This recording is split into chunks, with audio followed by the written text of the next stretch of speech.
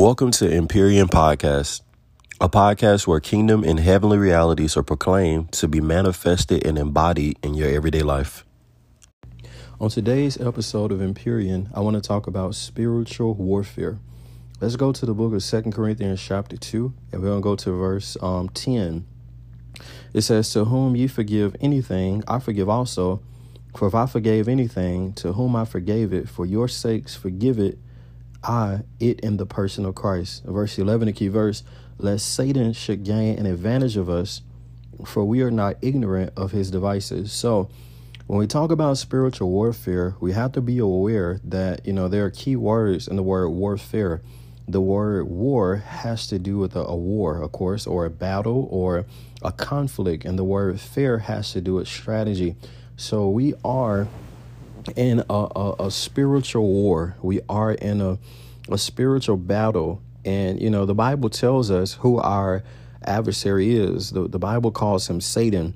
And Satan literally means adversary. So there is an individual, entity who opposes everything that God wants to do on the face of the earth. The enemy opposes everything God desires. The Bible tells us in John chapter 10, it says, "The thief come to steal, to kill, and to destroy." It said, "But I have come," this is Jesus speaking, "to give life and life more abundantly." So we realize, as it relates to spiritual warfare, is that there is an entity that is hell bent on to steal, to kill, and to destroy. But there is another king who is hell bent or obsessed with life and life more abundantly. So God's plan for the Christian is that a Christian will experience a life that supersedes what is humanly possible, a life that overflows, a life that supersedes what is normal, a life that where the individual will be filled with wisdom, knowledge, understanding, faith, the fruit of the Spirit, godly character, holiness, righteousness, these type of things, financial prosperity, soul prosperity. These are the things that God desires to give to his children, and the things that God desires his children to walk in. The Bible tells me in the book of John, I believe it'd be 2nd or 3rd John, it says that basically a parent has no greater delight than to see their children walking in truth. This is for all spiritual leadership, all spiritual oversight. Everyone who is responsible for the souls of other men has no greater joy than to see those individuals walking in truth. How much more God, the purpose of the Holy Spirit in our life is to guide us into all truth, to lead us into the truth, and for us to know the truth and the truth to make us free. So God desires a life where we are free from all lies, free from all bondages, free from all lack, free from everything that is adversarial to God. But the chief, the opponent, the one who is responsible for opposing God's purposes is called Satan. So in this war, in this spiritual warfare, you have to be aware of an entity called Satan, because if you are unaware of Satan, Satan will get an advantage of you. If you are unaware of Satan, then his plans will prevail over you. The Bible says you cannot be ignorant of his devices. The word devices in the Greek means his schemes, his strategies, his plans and plots. So Satan has a plan. Satan has strategies. Satan has schemes. Satan has snares, traps that he operates in. And any believer that is ignorant of Satan's plans, his plots, his snares, his traps, his devices, his strategies, they will be taken advantage of. So it is the will of God that no believer be taken advantage of. And so what I want to do, now I actually have a series in my online store. If you visit www.darnellcraig.com, I believe I have an 8 to 9 part series called Satan's Devices. If you want to know more about Satan's schemes, then make sure you check that out. But I do want to speak to some of the major schemes that Satan uses. Satan's primary weapon is what we call deception.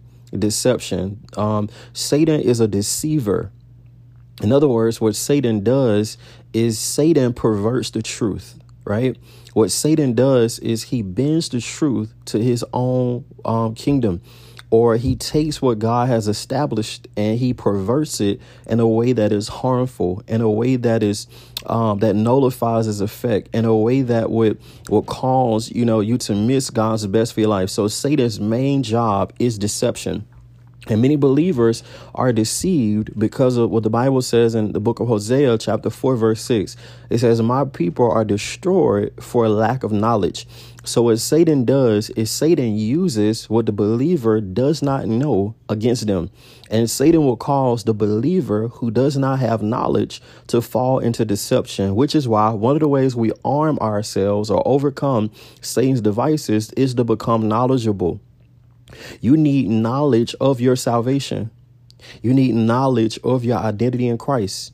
You need knowledge of God's laws. You need knowledge of God's statutes. You need knowledge of God's judgments. You need knowledge of God's precepts. You need knowledge of God's written word, because the way Satan will fight an individual is use what they don't know against them. Because Satan is an agent that needs darkness, and darkness is one of the symbolisms or metaphors for darkness is ignorance. So the enemy preys upon believers in their areas of ignorance. He preys upon believers in the areas that they don't understand. And the way we overcome Satan, or the way we become more informed, or the way that he does not gain an advantage over us, is for believers to be armed with knowledge. A believer needs to discipline themselves to daily read God's word, because as they daily read God's word, they are the Bible says they become wise in salvation. In other words, salvation is an experience that happens instantaneously. Salvation is an experience that is ongoing, and salvation is an experience that is futuristic. So the salvation of the spirit is instantaneous. The salvation of the soul is ongoing, and the salvation of the body happens upon the return of Jesus. So when you are born from above, when you receive Jesus as your Lord and Savior, you are born out of heaven. Your spirit fuses with the Holy Spirit, and now your spirit is alive. Pre-Christ, your spirit was dead. Your spirit was unaware of revelation. Your spirit had no contact with God. After Christ, in Christ, your spirit is made alive, and now you are joined to the Lord, and you become one spirit with him. Now your soul is what's very interesting, because your soul is the place where invisible entities will hide. Your soul is the place where invisible entities will torment. Your soul is the place where invisible entities will deceive. Your soul is the place where you will be under the influence of an invisible entity that we call demons. So what happens is what God has done in your spirit is instantaneous, but there is a processing of what's happening what has happened in your spirit that begins to transform your soul. And every believer has to participate with this transformation. This transformation is what we theologically call sanctification. And sanctification is an ongoing process where a believer becomes more and more like Jesus in word and thought and character and in deed. You know, there are many Christians who believe in Jesus, but they are not cooperating with the process of sanctification. And by doing so, they are not set apart. And they are set apart theologically, but they're not set apart in experience. In other words, they defile themselves through a life of sin, or they defile themselves through a life of ignorance. And what begins to happen is God saved them to set them apart. You know, the Bible says that God has called you out of darkness to proclaim into this marvelous light, to proclaim the praises of him that has called you. So what God has done as a Christian, God has transitioned you out of darkness and shifted you into the light, so that you can be a walking, living example of the grace, the mercy, the kindness, and the goodness of God. But in order for that grace, that mercy, that kindness, that goodness to be seen, it has to be seen through the ongoing transformation of the believer, and which we call sanctification. So every believer is on this process of sanctification. And one of the things that Satan does is Satan opposes the believer in the sanctification process. This is why the Bible tells us in the book of Philippians chapter 2, it says, work out your own soul salvation with fear and trembling, because your spirit is saved, but your soul is being saved. And in order for your soul to be saved, you have to participate with the Spirit of God working in your soul. The Spirit of God systematically will eject the enemies of your soul. The Spirit of God will systematically eject the agents of evil that are housed in your mind, your will, your emotions, your intellect, your personality. And then over a period of time, your progress becomes evident to all. So Satan, one of the primary things that Satan does is Satan deceives believers. He will deceive a believer into thinking that he does not exist. There are many, many believers who are in darkness, who are blinded by deception.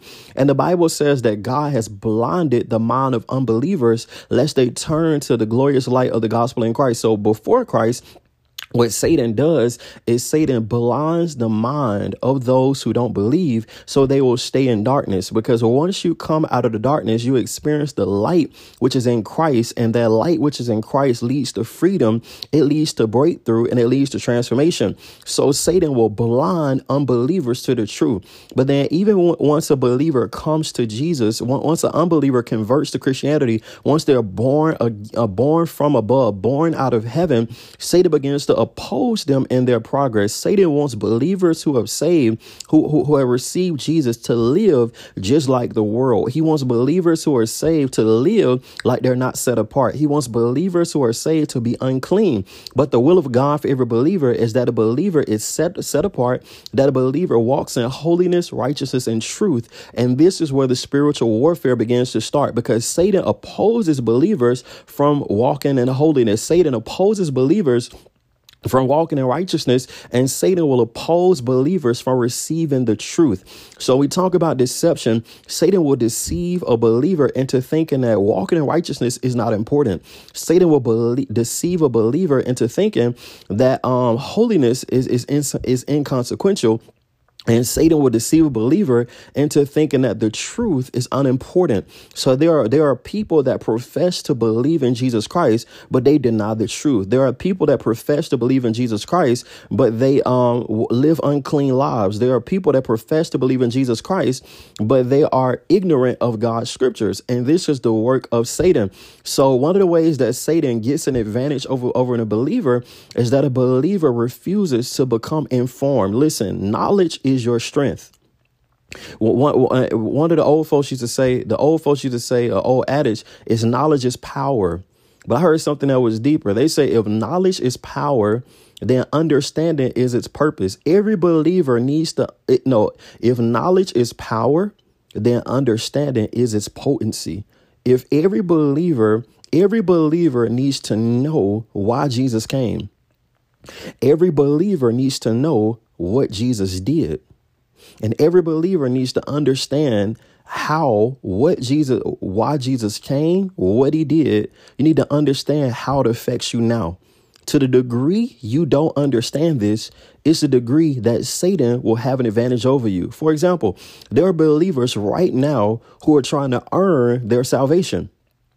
But the Bible tells me in Ephesians chapter 2 that I'm saved by grace through faith. My salvation is a gift that I can never earn. But when you don't know salvation is a gift, you'll approach salvation as a reward. So you'll be striving to earn something you never can earn. But this is a deception, right? Or there are believers who think that they could live good enough to go to heaven. But the Bible says that my righteousness is as filthy rags. So God doesn't want me to be clothed with my own righteousness. He wants me to be clothed with Jesus Christ. See, knowledge is what's so important. So what believers have to do, they have to understand the gospels. You need to understand the gospel of Jesus Christ. What is the good news of Jesus Christ? What did Jesus accomplish on the cross for me? And what does salvation do for me? What does my salvation include? Every believer needs to become aware of their identity in Christ. Who am I in Christ Jesus? Who I was passed away. The Bible says if any man is in Christ, he's a new creation. Old things passed away. All things are new. And all things are of God. So as a believer, you're on a journey of discovery. You're discovering who you are in Christ. You're discovering what Christ has done for you. And you're discovering how to live a life that is well pleasing to the one who died for you. Anything else is deception. So what Satan does is Satan hinders and opposes your progress, right? That's one of the ways he works. Satan works in what we call deception. Another way that Satan works against believers is what we call fear, right? And fear is like faith in reverse. Fear is faith in the power of Satan.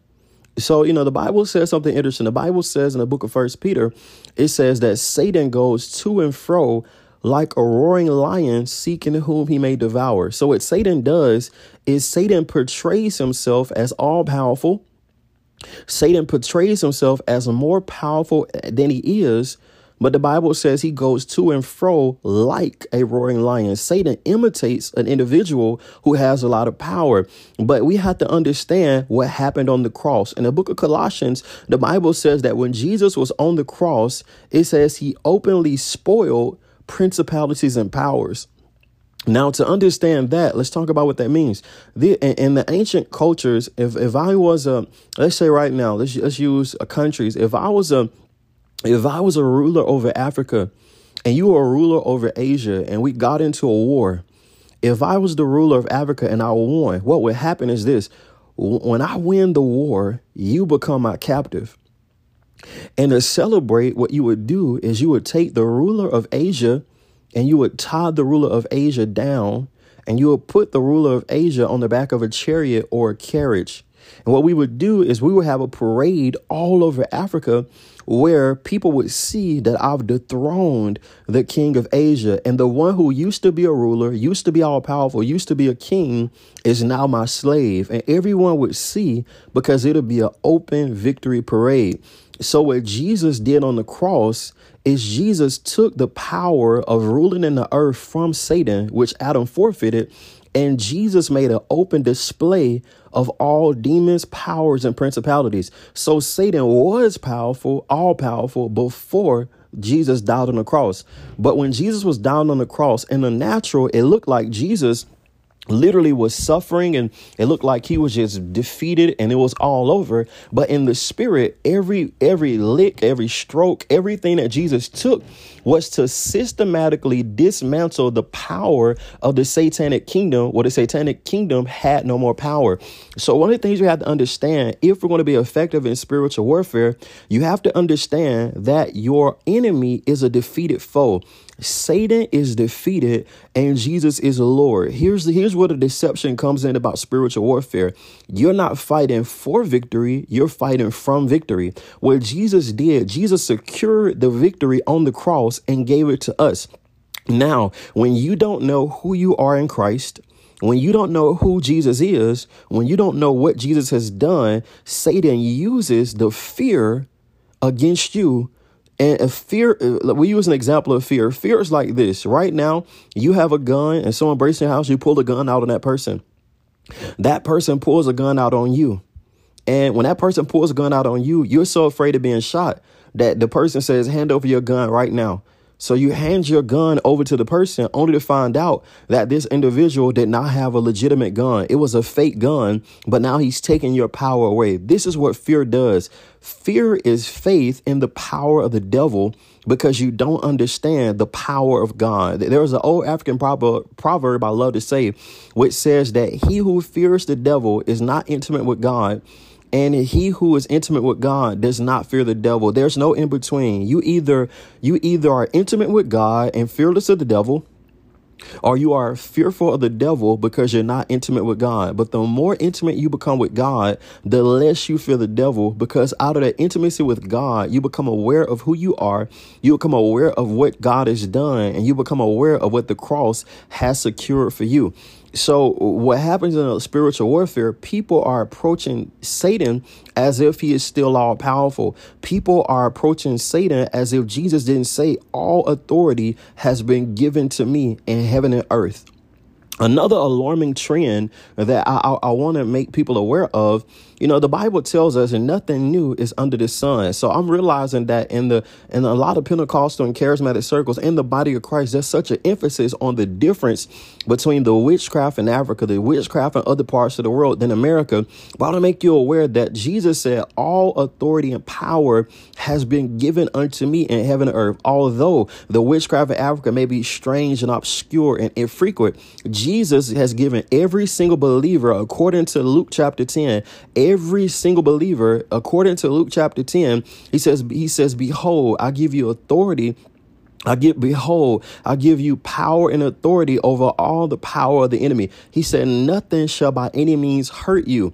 And right there, so Jesus has given every single believer, whether you're just born again yesterday or been born again 10 years, you have authority and power over all serpents and scorpions and over all power of the enemy. There's not a devil in Africa or a devil in America or a devil in Asia or a devil in Brazil that has more authority than a believer. Now, the outworking of that authority, that is questionable, because sometimes your unbelief in who you are, your unbelief in what God says about you, your fear of the devil will cause those things to not flesh out in your life. But Jesus has done his part, and Jesus has given you authority and power over all serpents and scorpions. There's not one demon or demonic entity that a believer does not have power over. And there's not one believer who does not have power over all the power of the enemy. But this victory, this power has to be enforced. But we're enforcing it because we realize this, that I'm fighting from victory. I'm not fighting for victory. When I engage in spiritual warfare, when I engage in deliverance, when I engage in functioning in spiritual authority, I'm not engaging in it because I'm trying to get something. I'm enforcing what I already have. For example, it's like this. Now, this can be any main example, but I'll make you aware of something. There's something that exists in pets, what we call a shock collar. And the shock collar, you'll put it on the dog and it'll look like the dog is running loose, and it'll look like the dog has complete freedom. And if you were to see a dog with a shock collar, you'll actually be afraid because you'll realize, hey, this dog is not on a leash. And everything looks fine until that dog crosses the boundary. And once that dog crosses the boundary, it is shocked. And it awakens to the fact that I cannot go that far. This is how the devil is. It looks a certain way. It can even feel a certain way. But if a believer rises up and know who they are in Christ and addresses Satan, you enforce the boundaries of the victories of the cross. Because as a believer, I'm not engaging with Satan for victory. I'm engaging with Satan from victory. Satan has no right to my finances. Satan has no right to my mind. Satan has no right to my family. But Satan goes to and fro like a roaring lion seeking whom he may devour. So what Satan does is Satan approaches you as if God is not real. Or Satan can be incessant upon his temptation, incessant upon his torment, incessant upon his dealings with you. And because he has wore out your patience, you just give up. This is why the Bible tells us, the Bible says, don't grow weary in well doing. Why? For in due season you'll reap if you faint not. Satan wants you to relinquish control. Satan wants you to stop fighting. Satan wants you to give up. Because a lot of times we aren't convinced of who we are. It reminds me of an example. I remember as a prophet in Alabama down south, I remember he had a dream. And he had a dream that he was on his porch and there was a demon on the sidewalk. And the demon appeared and he said, I rebuke you in the name of Jesus. And the demon disappeared. A couple seconds later, the demon came back and they started walking toward him. He said, I rebuke you in the name of Jesus. It disappeared and it came right back. And what began to happen was the demon that started on the side of the street, on the sidewalk, it ended up being right in his face on the front porch. But every time he said, in Jesus' name, I rebuke you, it disappeared and came back. And the demon ended up following him from the side of the street to his side of the street to the porch, up the stairs of his house. But every time the demon came toward him, he kept saying, I rebuke you in Jesus' name, and it disappeared. And finally, the demon ended up going in his room, got him on top of the bed, and he had kept saying, I rebuke you in the name of Jesus. And the last time the demon was face to face with him, and he didn't say anything.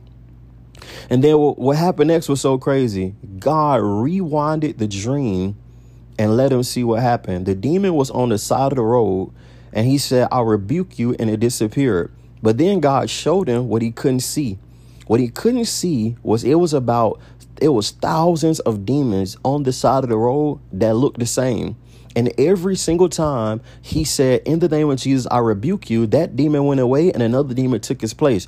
But Satan had orchestrated a scheme to make him think that he had no power and there was no power in the name of Jesus. And this is what the enemy does. The enemy begins to wear your patience out and make you think that God's word has no power. He makes you think the name of Jesus has no power. He makes you think that prayer has no power. He makes you think that worship and praise have no power. He makes you think that the word of God has no power. He makes you think that community has no power. But this is a scheme of the enemy. So we cannot be ignorant of his devices, saints. If we want to overcome the devil, we have to continue in the word of God and know the truth. Listen, the Bible says that Jesus upholds everything by the word of his power. When you read the scriptures, you are seeing spiritual laws that govern the invisible world that even Satan himself is submitted to. Now, when a believer enforces spiritual law, when a believer acts in obedience and faith to God's word, there is always going to be a tangible manifestation in a period of time that God's word is true. But Satan fights you as if God's word is not true. And because it seems like it is not working, it seems like it's not effectual, it seems like it is not impactful, you become discouraged and you get deceived. So Satan works against the believer through deception. And then Satan works against the believer with fear.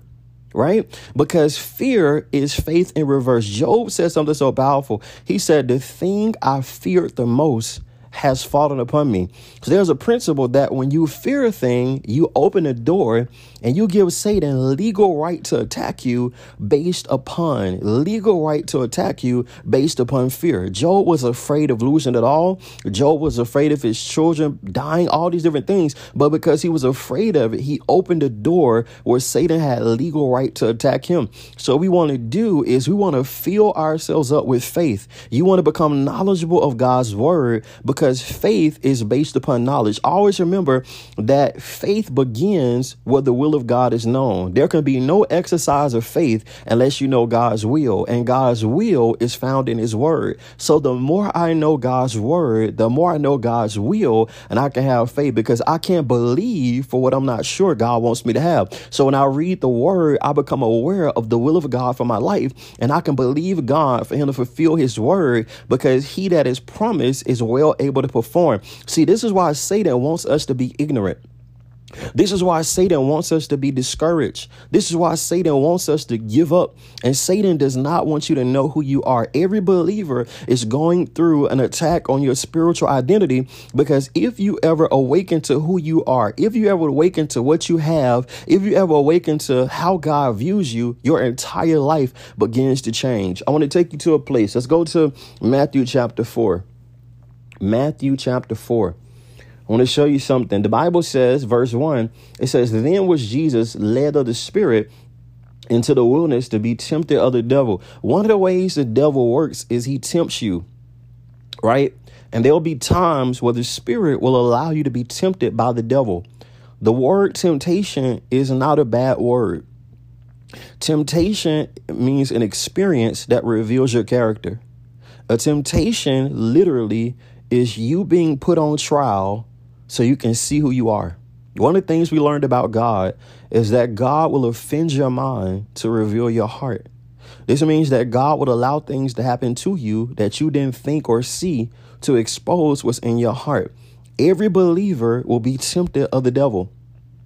But when a believer is tempted of the devil, it proves your character. And sometimes it shows you that you need to get on the altar and allow the fire of God to be applied to your character so your character can change. This is why we need the fire of God. This is why we engage in relationship with God, because God is a consuming fire. There is no believer that can consistently spend time with God and their character stay the same. There's no believer that can consistently spend time with God and his fire not burn sin out of their life. There's no believer that can consistently spend time with God and God through his fire not burn away evil desires and evil longings. But here's the issue. Satan distracts believers from spending time with God. Satan wants you so focused on your job, so focused on raising your kids, so focused on the cares of this world that you have nothing left to give to God. And over a period of time, you never change. Remember, Satan is the word. Satan means adversary. Saints, one of the things we have to know is that Satan is our adversary, And Satan hinders everything that God is after. So Satan knows that the secret of change will be you developing a relationship with God. So Satan opposes your discipline and your relationship with God. Satan opposes your consistency and your relationship with God, because as you engage in relationship with God, the Bible says that God is a consuming fire. And if a person engages in consistent relationship with God, then the fire of God begins to perform surgery on the individual. The fire of God begins to burn away character defects. The fire of God begins to burn away evil desires. The fire of God begins to burn away things in us that are not like God. So what Satan does is Satan opposes or distracts us from our relationship with God. I think one of the biggest underlooked or overlooked strategies in spiritual warfare is to get you so caught up in the cares of this world and just life that you begin to fall out of a relationship with God. And what I mean by relationship with God, I'm saying there's no pursuit of God. There's no hunger for God. There's no passion for God, because Satan specializes in putting the fire out of a believer. You know, the Bible says that I wish that you are hot or cold. To be hot means to be on fire for God. To be hot means to be hungry for God. To be hot means to be passionate for God. To be cold means you made up your mind that you don't want God and you're going to be as far away from God as possible. But many believers are lukewarm. It means they're undecided. One day they want to be passionate. One day they want to be hungry. One day they want to be all in. One day they want to go into the deep things of God. One day they want God to use them. The next day they don't care about God. The next day they're tired of this. The next day, it's too much and they're lukewarm. But God wants you to engage in that consistent relationship with him, because it is the consistency of the relationship with God, of a personal, private relationship with God, that breeds transformation, that breeds the renewal of the mind, that breeds us going from faith to faith and glory to glory. So Satan is a tempter, and there are going to be times in life, saints, where you're going to be tempted of the devil, but we need that temptation. Because the Bible tells us that, you can't say you're tempted by God. God does not tempt any man, because God is not evil, but God allows temptation so we can see what we are. We can see where we stand. We can see how much more we need Jesus. We can see how we're in desperate need of a savior, how we can see how this is an ongoing process. So we can see that we have not arrived. But when Satan comes, Satan will tempt you about your identity. One of the temptations of Satan is to make you think that you're in wrong standing with God, to make you think that your relationship with God is inconsequential, to make you think that because you've made a mistake or because you sinned that you're no longer a child of God. And Satan will cause you to try to perform to prove that you're a child of God rather than live out of relationship. The will of God for you, saints, is that you just live out of your relationship with God, that the overflow of your relationship with God is seen in the world. Jesus said it this way. He said, if you pray in secret, then I reward you openly. God desires you to have a private,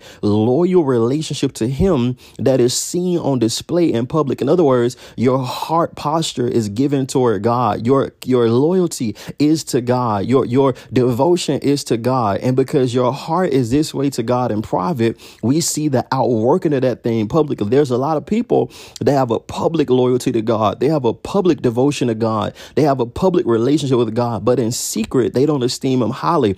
And what begins to happen is the spirit of religion begins to overtake them, because now they're no longer living for God. They're living for people. And because they're living for people, they become hypocrites. They live for the praise of men. They live for the applause of men. They live for the stage, but who they are in public is who they're trying to be to impress you, but they don't have that before God. And then what Satan does is Satan will tempt you to tempt God, to put yourself in a situation that requires judgment, to put yourself in a situation that requires God's justice to fall upon you. Satan will put you in a situation where you will almost tempt or mock God. So we have to learn, if we're going to be effective in Christ, we have to learn how to walk uprightly before God. We have to learn what righteousness is. We have to learn what is well pleasing to God, because there are times where, even when we read Matthew chapter 4, verse 1 through 10, I'm going through those three temptations. The first temptation was to prove he was was a son of God. And many of us fall into temptation to prove to other people that we're children of God, or to prove to God we're a child of God, rather than rest in the finished works of Christ and allow the seed, the incorruptible seed of Jesus and his word that was planted in our heart to begin to outwork and change our soul. We're trying to strive to be what we already are instead of allow the process of growth and change to have its working in us. And then many of us, we fall into tempting God. We get in situations, relationships, circumstances that don't glorify God at all, and it becomes a mockery. But Satan has perverted or deceived us into thinking that we can't tempt God. We can't put ourselves in a situation of incurring God's wrath. The Bible does not say that God has no anger. The Bible says that God is slow to anger. And as believers, we have to learn what really pleases the Lord, because many times we'll find ourselves in a position of tempting God because we don't know God's word. So we're in relationships, circumstances, situations that don't bring God glory, that really deserve the wrath of God, but we don't know. So Satan will tempt us in those experiences. And the last way he'll do it is Satan will tempt us with the things of the world. He'll tempt you with the clout. He'll tempt you with the prestige. He'll tempt you with the platform. He'll tempt you with the influence, but you had to compromise to gain it. You had to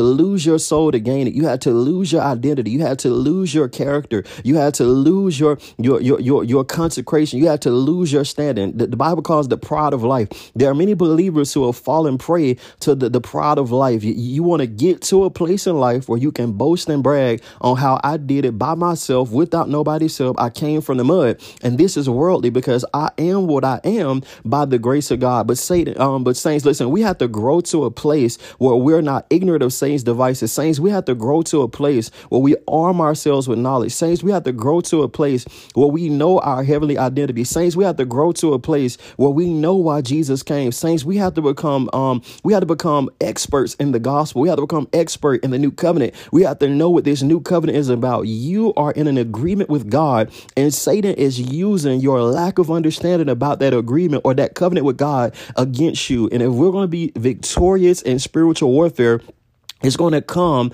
out of developing a strong relationship with God, having a knowledge of what Jesus accomplished on the cross, learning how to enforce and use our spiritual authority and power, and living from a place of victory, not for a place of victory, and making sure that we rest in the finished works of the cross. Saints, I want to encourage you that even though we're in the midst of spiritual warfare, Satan is defeated and Jesus is the Lord.